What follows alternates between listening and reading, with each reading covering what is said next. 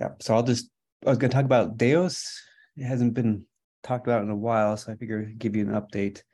So just as a reminder, DAOS is something Intel has developed. It's starting to show up on some of the machines, especially at Argonne. And we had a project with them to develop a plugin or a vol connector that talks to DAOS. So DAOS can handle POSIX calls. So if you have a POSIX IO you're doing, it can handle capturing those calls, HDF5, which I'll talk about. Also, if you use an MPIO, there's also an implementation that uses DAOS that connects to the DAOS engine here and then writes to either NVMEs or whatever you have underneath in the DAOS object store. Move this out of the way. Okay. So in terms of HDF5, the vol architecture, you have the tools, you have, of course, the HDF5 API, and you have the vol layer. And we also added another test to test DAOS, external test suite that we're trying to move back into the library. But as it stands now, it's a standalone test. It's a vol tests repo, and you can find it in our HDF5 repo. And basically, it tests all the DAOS functionality that we developed for it. And it's very extensive. So even if you're not interested, if you're developing your own tests for your own vol, it's a very useful test to look at because it's very rigorous and very covers a lot of APIs. So it's always a good example to model your tests after if you're developing a vol yourselves. And then you have the DAOS vol, which I'll talk about later, which talks to the DAOS layer, the object store. There is another option, and this won't be explored in this talk, but since DAOS can use the MPIO, it can capture MPIO calls, you can just use the native vol, load the MPIO driver, and then use their DAOS enabled MPIO that can talk to DAOS. But it's still advantageous to use the DAOS vol because it's kind of tuned for HDF5, whereas this is not tested by us, at least. This is mostly Intel is developing and maintaining that layer MPIO. So it's always not guaranteed that this native vol will work with MPIO with the DAOS under storage. You can actually update this. It works with 112. Now it'll be 114 because all vols have been updated to 114. So you'll need to be at least running HDF5 114. The DAOS vol connector you can find on a repo, and our external test suite, which I mentioned, is the vol test. And it works with all the tools. So if you want to H5 dump your DAOS object store, you can use H5 dump or H5ls, H5 diff, and you can also repack it from a DAOS vol to a native vol, for example.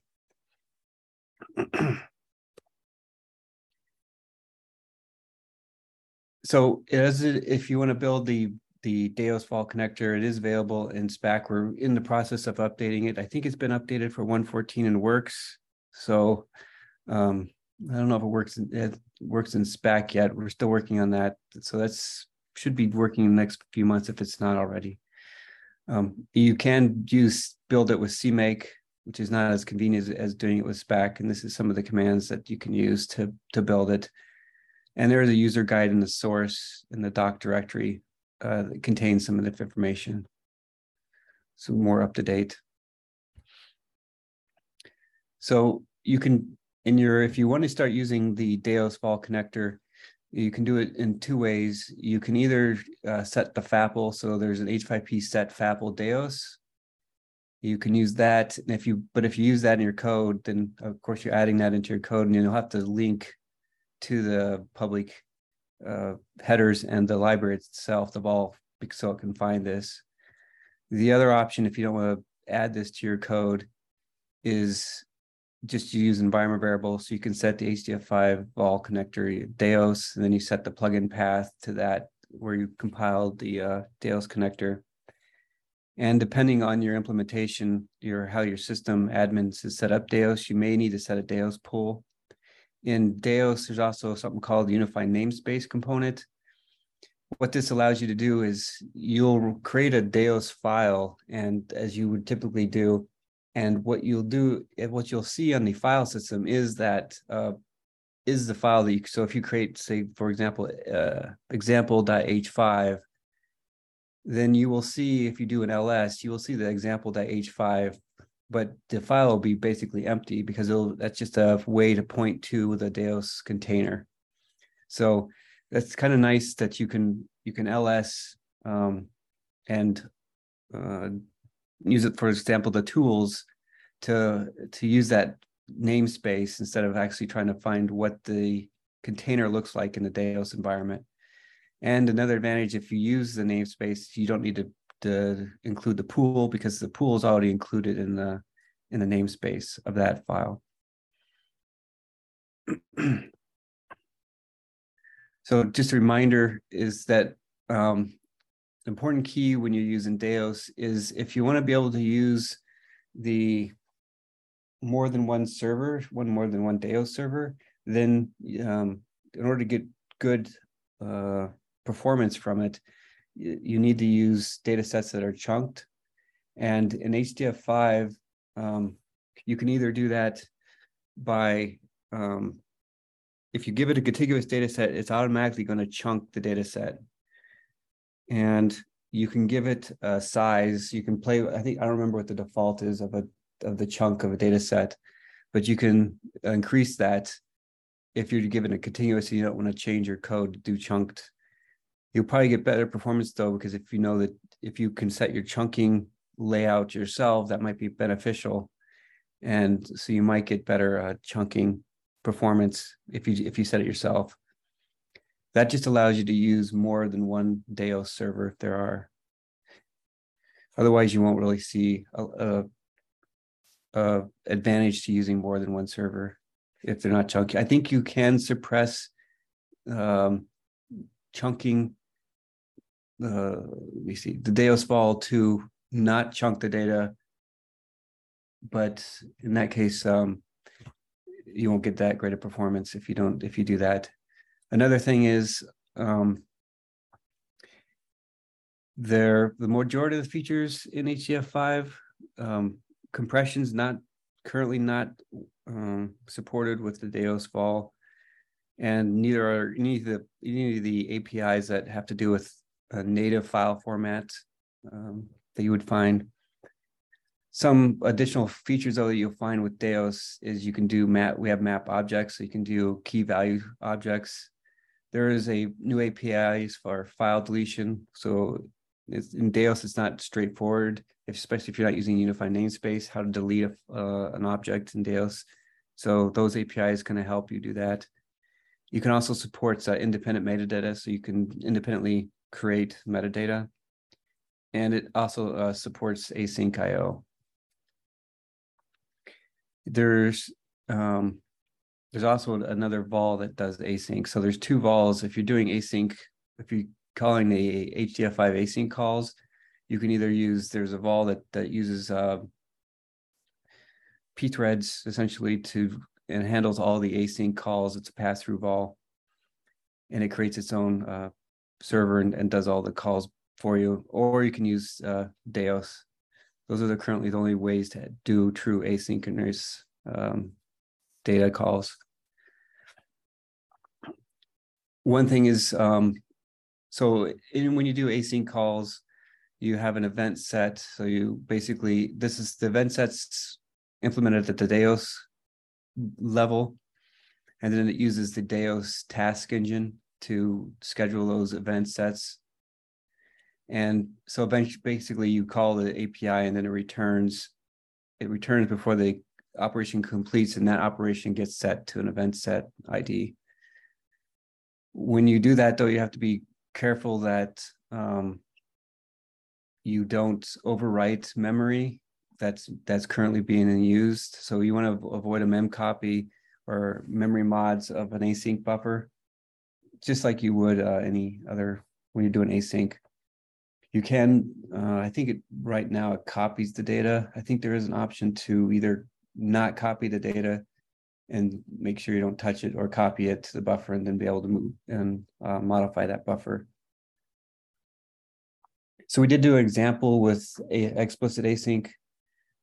So the idea was, for that we used the VPIC application, and we wanted to overlap computation with IO. So there was not a lot of overlap, or we kind of did a pseudo, since we used an IO kernel, we put in pseudo type computation. So in that we changed to using we added the async APIs, and then we had 3 event stacks. Since they do IO in 3 stages, they have particle, hydro data, and field data. So we had 3 event sets for each. And so I kind of gave a picture of the outline of how that works. So you had the particle or particles. So for example, at the first time step, it would create a particle event set. Then it would write the electron data. You would do a wait, just because this isn't a next, if you want to cycle through this, you need a wait. The way that it currently progresses in async is it progresses during the wait. So if you don't call the wait, it won't progress through the stack. So you call another way to do the eon. So you see if any event sets, you can get the number of event sets in that stack. Then you go into the hydro data, you check the event set of the particle data again, and then you also create a new event set for the hydro data. And you check both of those with a wait. And then you go on to the field data, again, check the particle data and the hydro data, see how long they progressed. And then the field data is the next field that you add. Then you do a computation. And for this, we waited on the hydro data and the field data to complete before we go on to the next time step. So if you look at now the timing for each of those, so you have the fields, the hydro, the particles, these are all different values that they output. So this was run on the number of processes as 16, 32, and 128. And this is the time. So you can see it's the first columns, the synchronized output, and then the second column is with async. So you can see now the wait, there was not quite enough time for the computation to overlap completely the writing of the fields. So you can see it kind of waited a little bit in the fields before going on the next, but it's still advantageous to use the async for all the cases. Some tools that you can use. So as I mentioned, you can use H5 repack. For example, this is going to be pretty important if you want to maybe archive your file somewhere else in an HDF5 file. You want to convert the DAOS object into an HDF5 POSIX file, or you might want to do it vice versa. If you have a POSIX file, you might want to first convert it to a DAOS file and then read the DAOS file directly. You can also use H5 dump to view the DAOS file, and you can do H5 diff between, for example, a POSIX file and the DAOS file. Some things when you want to port your application to DAOS to keep in mind that we ran across. So, for example, if your application is using POSIX IO functions, that might be problematic since the DAOS file is not a POSIX file. If you're depending on, for example, both netcdf and cgns both examine the first 8 bytes of the file to see what type it is, and doing that type of operation won't work because there is no first 8 bytes, and that even if you're using unified namespace, there's a file there, but it doesn't contain any of that information as it's not POSIX. So you'll probably have to skip those. There's also a lot of deprecated API versions. So if you're using very old API versions that have been deprecated, odds are that hasn't been ported over to use the DAOS file. So those probably aren't supported. So you'll probably have to update your application to use the newest version of each API. Oh, and another thing is if you're using an older HDF5 library format that might not be compatible with the DAOS vol, you'll probably have to update to use the newer HDF5 version. So I think that's all I had to talk about the DAOS and how some pitfalls you might have encounter when you, I guess, start to port your application to DAOS. Any questions? Hi, Scott. This is Marta. Maybe what is the system that you use for your tests? That was the test bed system. That was GLSC that when they first started. Okay, thank you. Mm-hmm.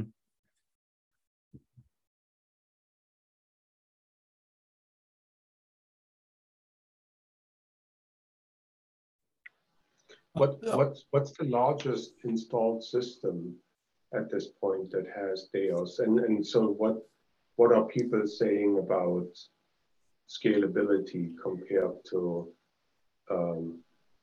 how the file systems they are used to? I think Marta you might correct me if I'm wrong because you might know more about it than I do, but I think they're just starting to make DAOS available on the. It's not available on Crusher yet, is it? I don't think. Crusher is the OLCF. Oh yeah, Crusher, not Crusher. Sunspot, you mean? Sunspot, yes. Yeah. Well, Sunspot, it's I don't know if I can say how many nodes it is, but it's a testbed for Aurora. Yeah, it's pretty small, Sunspot. So I think the most we've run is the JLSE, where it was a precursor to Sunspot. That was the testing, and I think that was 128 was about the max we could run. So that was the max, and I think it's still the max at this time. But that's going to change within the next month once Sunspot gets up and running. This should be a little bigger, but it won't know until Aurora really comes online. So it's too early to tell, because that will be really interesting to see how it performs in real life. Yes.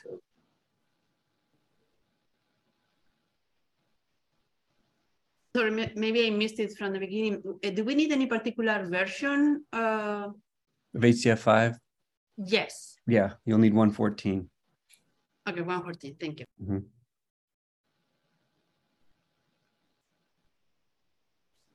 Scott, this is Robert. I had a question. Once you have the DAOS vol, does the use of H5 repack to go between the DAOS vol and the POSIX file system, does that largely come for free?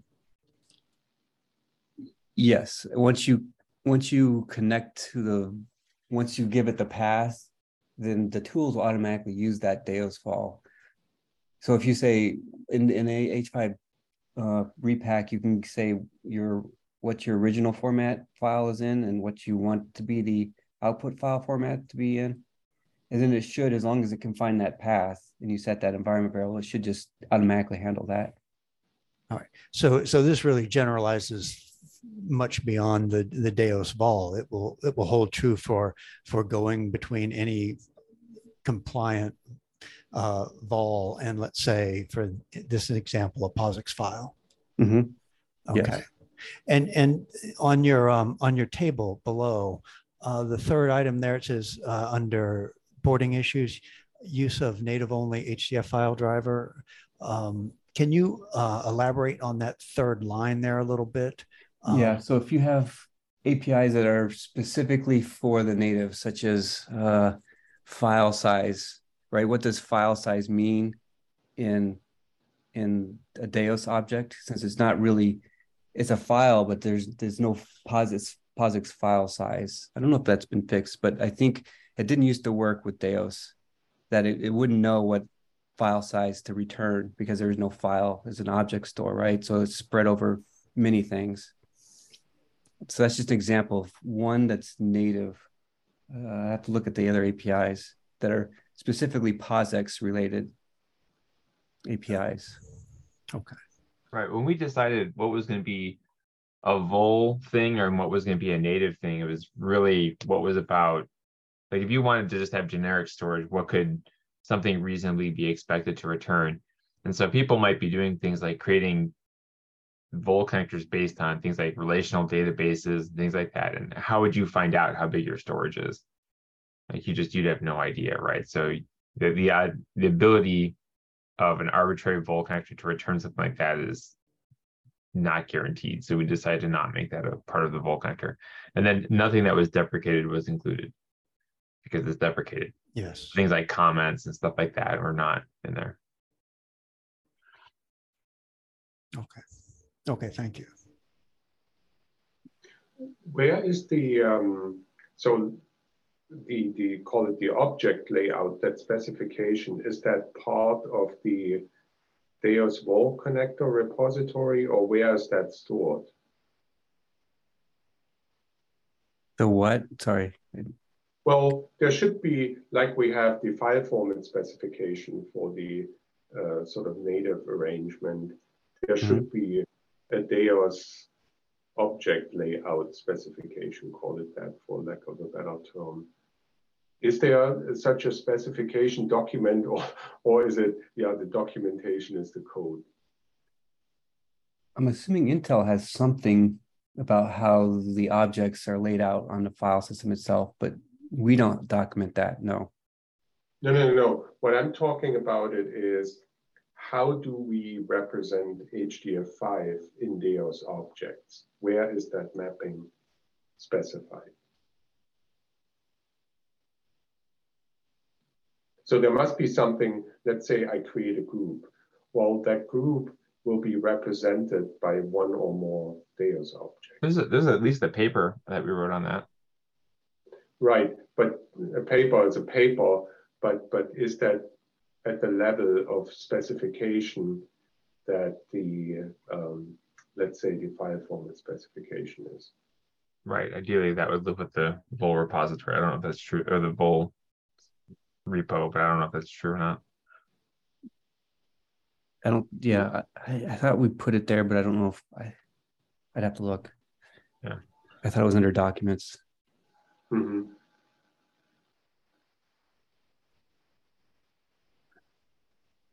Scott, could you put the URLs to where the repository is on GitHub? I think it was on the first slide. Oh, yeah, let me. Looking for the DAOS vol repository. Got it. Yeah, thanks. Thanks, Lori. Got it. I think that's right. Yeah, that's right. There's nothing else. Maybe that's it. And we'll have Garrett next week. We have a 5th Tuesday. So it will be Garrett with materials. And if you have any questions for him. Thank you. Okay. It's going to be fun. Don't miss it. Bye. Have a good